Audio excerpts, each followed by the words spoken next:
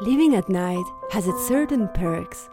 The streets are completely deserted, there's no traffic jam, there's always a parking space whenever you want to find it. The supermarkets that are open the whole night are empty and well stocked, so you can shop without being bothered by other people, without long queues. Easy and quick.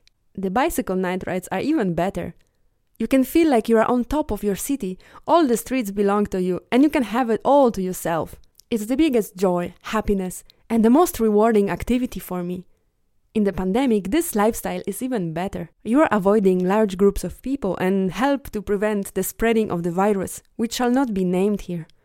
I especially enjoy cycling through the widest of Berlin streets. Before the pandemic, filled with clueless tourists, busy crowds, electric scooters, cyclists and cars.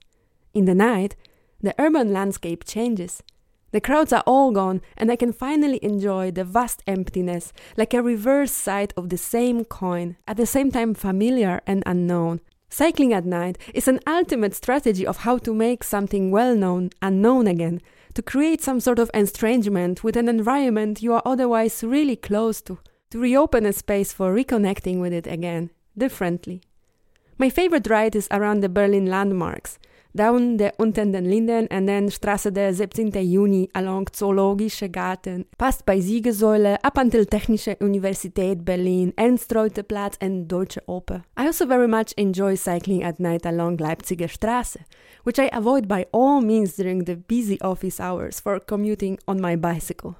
So, if you are looking for strategies for how to cope with the lack of possibilities during the lockdown, here you go. Just start living at night and a brave new world will appear in front of your very eyes. The sunlight is scarce anyway during the long, dark Berlin winter months.